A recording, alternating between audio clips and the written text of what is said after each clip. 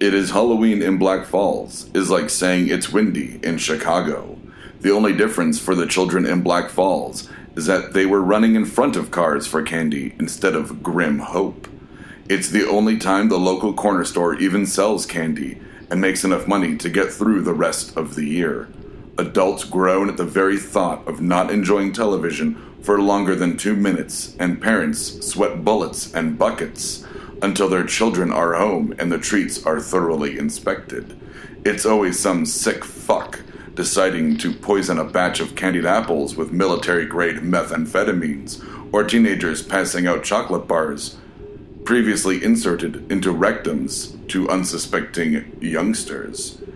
It was All Hallows Eve that Jack Lucky Devlin reclined in his overstuffed chair, puffing on an expensive cigar and drinking a fine brandy, and mused to himself. As he stared out the great Georgian windows of the recently acquired Ferguson mansion, he wondered just how long it would take for him to find what he had been searching for all of these centuries. He knew it was in Black Falls, he could feel it, but he had only just moved in 2 months ago. As the brandy lit a relished warmth in his belly, Devlin smiled that crazy smile of his. That smile, and the pride behind it, had gotten him into and out of more trouble than he could remember. But this time, it would be his pride that he set things right in the world, and the world set right would begin in Black Falls.